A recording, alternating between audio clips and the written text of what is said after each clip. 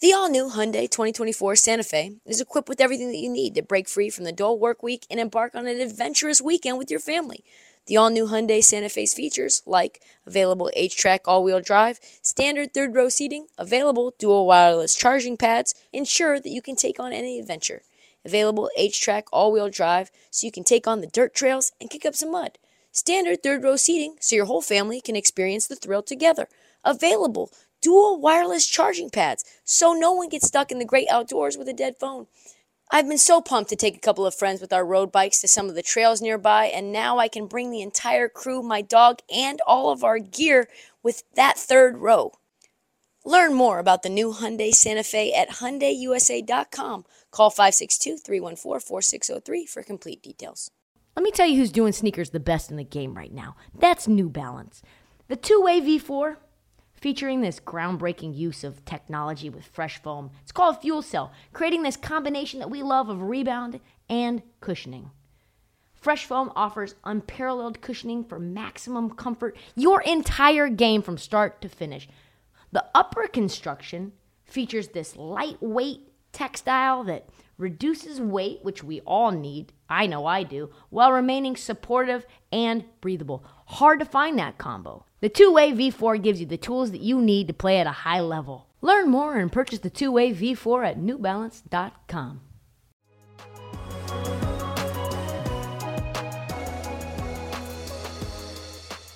Play-in hopefuls. There are 5 teams with play-in aspirations. Sacramento, Charlotte, Washington, Detroit, and Indiana. The question is, which of these teams could be a play-in team?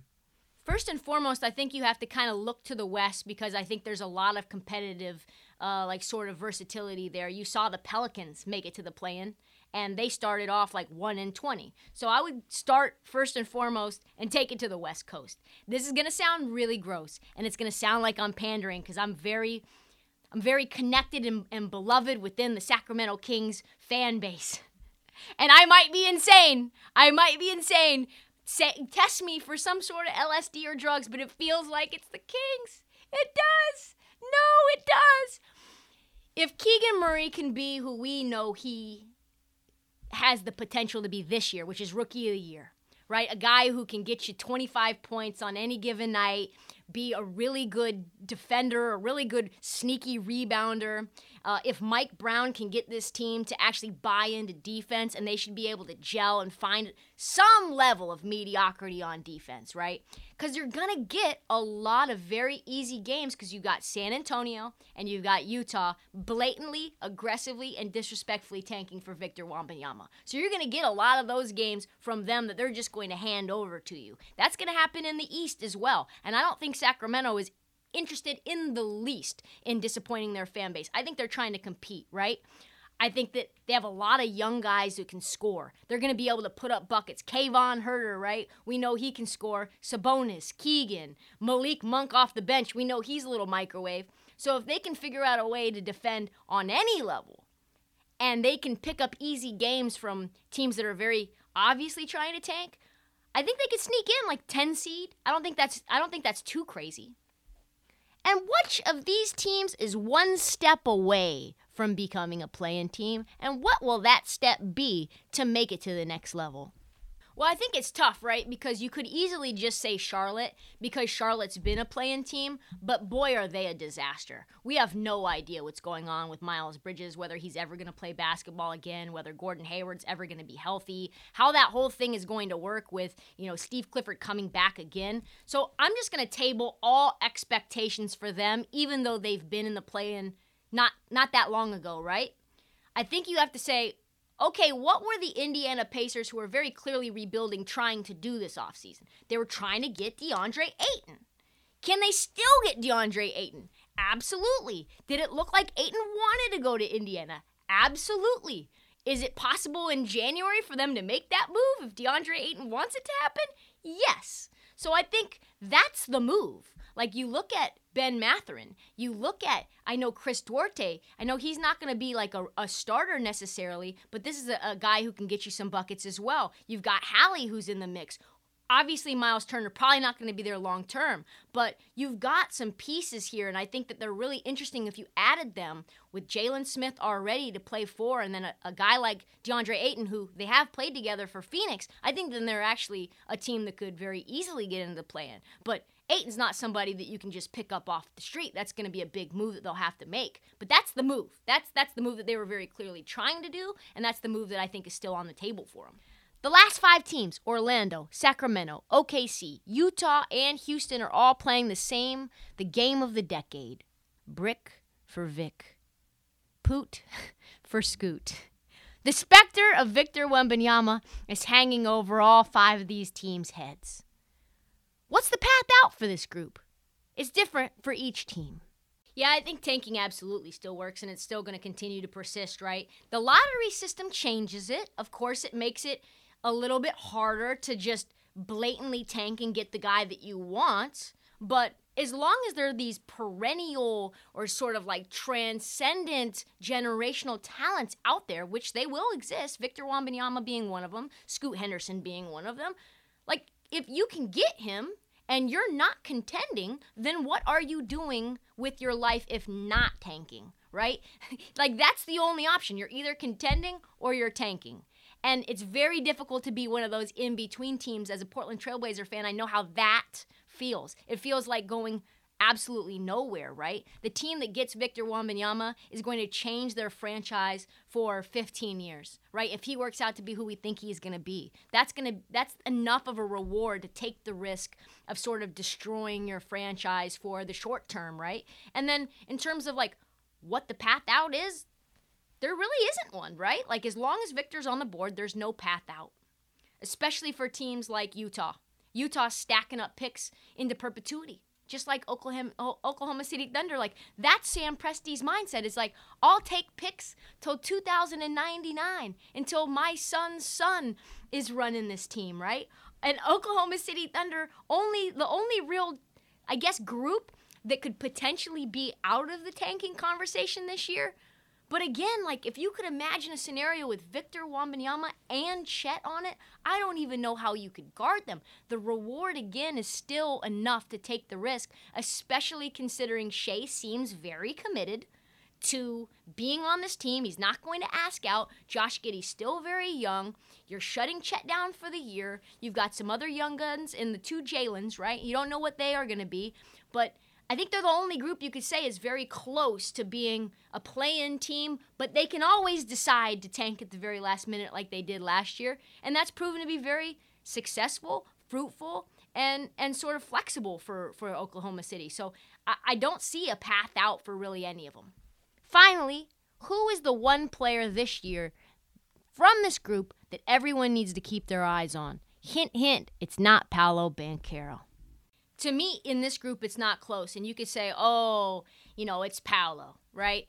And Paolo's the easy answer, let's be honest. Like, if you've never seen Paolo in person, which I'm sure all of you folks on the roundtable have, but it's like he was magnified 1.8 times the size of a normal human being, right? He's not like a stretched out Victor Wembanyama. He's, of course, a talent that's someone you have to watch.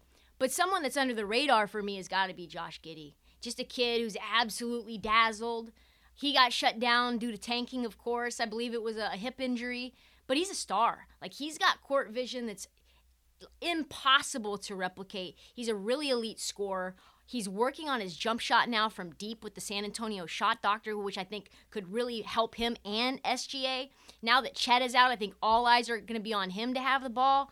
I think Giddey's going to have a much larger role now that we know what he can do. And before he got injured, from November till February, he was the Western Rookie of the Month every single month. What's he going to do in year 2? You saw what he did in the Summer League. He's ready to absolutely ball. He's my number 1 player out of this group to watch and keep my eyes peeled on. This episode is brought to you by Progressive Insurance. Whether you love true crime or comedy, celebrity interviews or news, you call the shots on what's in your podcast queue. And guess what? Now you can call them on your auto insurance too with the Name Your Price tool from Progressive.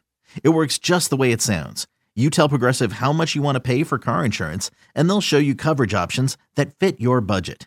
Get your quote today at Progressive.com to join the over 28 million drivers who trust Progressive. Progressive Casualty Insurance Company and Affiliates. Price and coverage match limited by state law.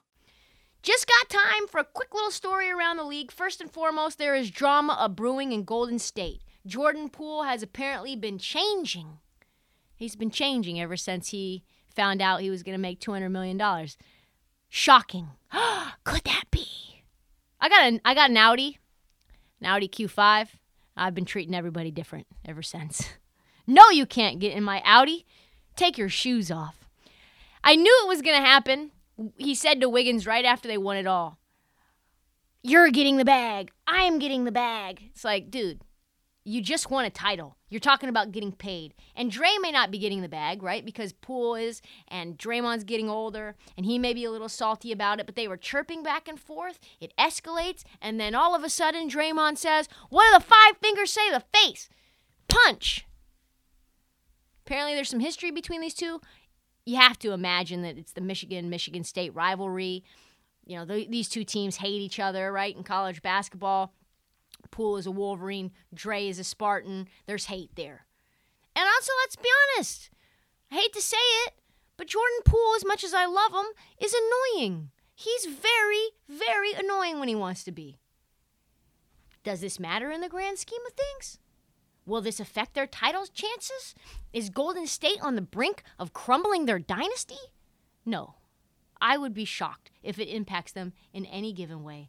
But it is an interesting story, and I do love the tea. And in prior years, I might have just bit on and held on to this and chewed on it and made something like a mountain out of it in order to try to find a way to hold on to the belief that Golden State wasn't who we thought that they were.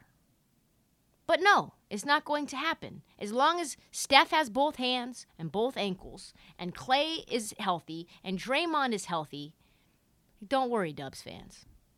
The evil empire will just keep on rolling, keep on winning titles. Moving forward, LeBron James.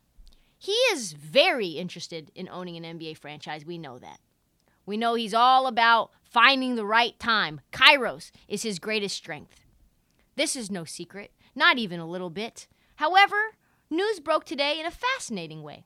During a routine preseason news conference in Vegas, LeBron used a simple question about expanding a team in Vegas to strong-arm Adam Silver into giving LeBron the Vegas expansion team. Are you serious? He said this: "I would, quote, love to bring a team here at some point. That would be amazing. I know Adam Silver is in Abu Dhabi right now, but he probably sees every interview and transcript that comes through from NBA players. So I want the team here, Adam. Thank you."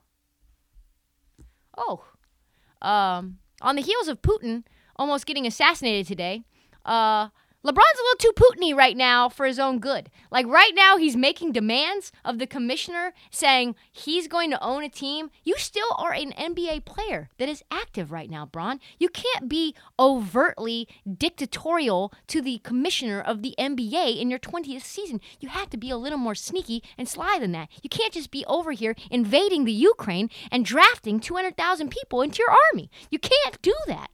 You end up getting a potential assassination attempt while you're in your limo. That's how these things can escalate, Bron. You can't start a media blitz to try to force Adam Silver into giving you a franchise in Las Vegas. Of interest is immediately after Bron's presser, Woj dropped a bomb that said the NBA wants to put its new TV rights deal and collective bargaining agreement behind them before any talk of an expansion team, presumably in Vegas and Seattle, happens, which probably means 2025 is the earliest we'll see new teams in the NBA. That'll give LeBron a whole lot of time playing with his two sons and doing more Putin-esque strong arming. That's all the time that we have for the Heat Check. We'll be back Thursday, whenever it is, for a new episode. Check out the feed for past episodes of the off-season. Please do not forget to download, subscribe, please tell your friends, and follow us on social at @ThisHeatCheck and @TristaCrick on TikTok, because the Heat Check, like you, TikTok fans, never sleeps.